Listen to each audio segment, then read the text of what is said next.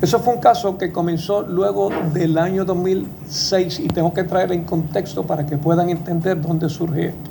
En el año 2006, cuando Alejandro García Padilla usa la famosa frase "me vale", los mercados financieros se cerraron para Puerto Rico y para los municipios también, porque el mercado financiero mundial ve a Puerto Rico como un todo, no segmentado. Aunque la piedra tenga buen crédito, no le prestaban.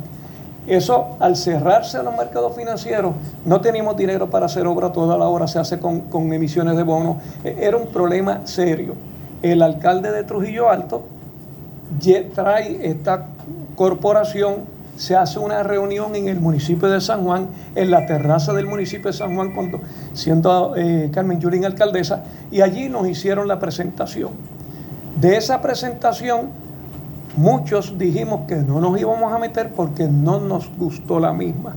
O sea, era ridículo pensar que te iban a pagar 10% de interés cuando tú invirtieras el dinero, cuando en esos momentos era imposible que alguien pagara 10% de interés y que te lo pagaran por adelantado. Seguro el $1,000,000 que tú le dabas, te sacaban 100, te lo pagaban y se quedaban con 900.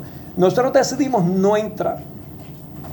Desafortunadamente, parece que la corporación llegó a Mayaguez. Ese es el historial real de lo que ocurrió. Si hay algún otro municipio que hizo negocios con esa corporación, desconocemos. ¿Y qué le parece que haya sido suspendido finalmente en el proceso investigativo?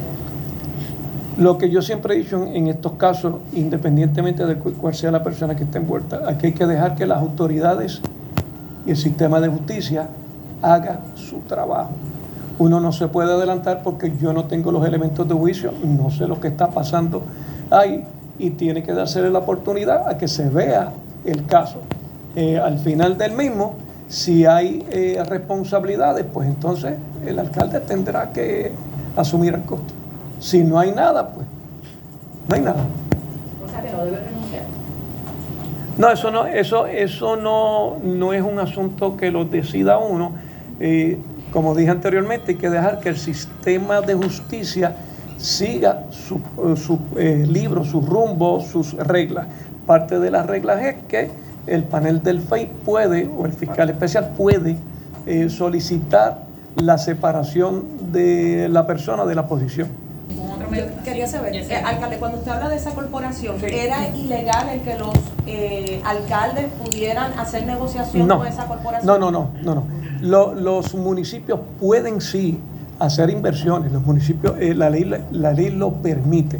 Lo que te dice la ley es que tienen que ser inversiones conservadoras, tienen que tener ciertos cuidados, pero sí lo puedes hacer tú puedes, digamos, hubo una época en que la banca pagaba unos buenos intereses y entonces uno venía y ponía un certificado de la banca y le sacaba unos chavitos para el municipio, pero es una inversión conservadora y tiene una conservadora. En este caso, a mi mejor recuerdo, fue hace ya bastante tiempo y ya la computadora no está igual, pero recuerdo que entre las propuestas había propuestas para invertir en mercados financieros fuera de Estados Unidos, por ejemplo en euros o en otras monedas.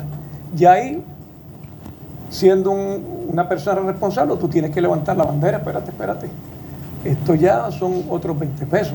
Estamos hablando de banca internacional, estamos hablando de inversiones de alto riesgo y son fondos de los contribuyentes. Con los fondos de los contribuyentes tú no puedes estar jugando en un mercado de alto riesgo, y eso fue lo que ocurrió.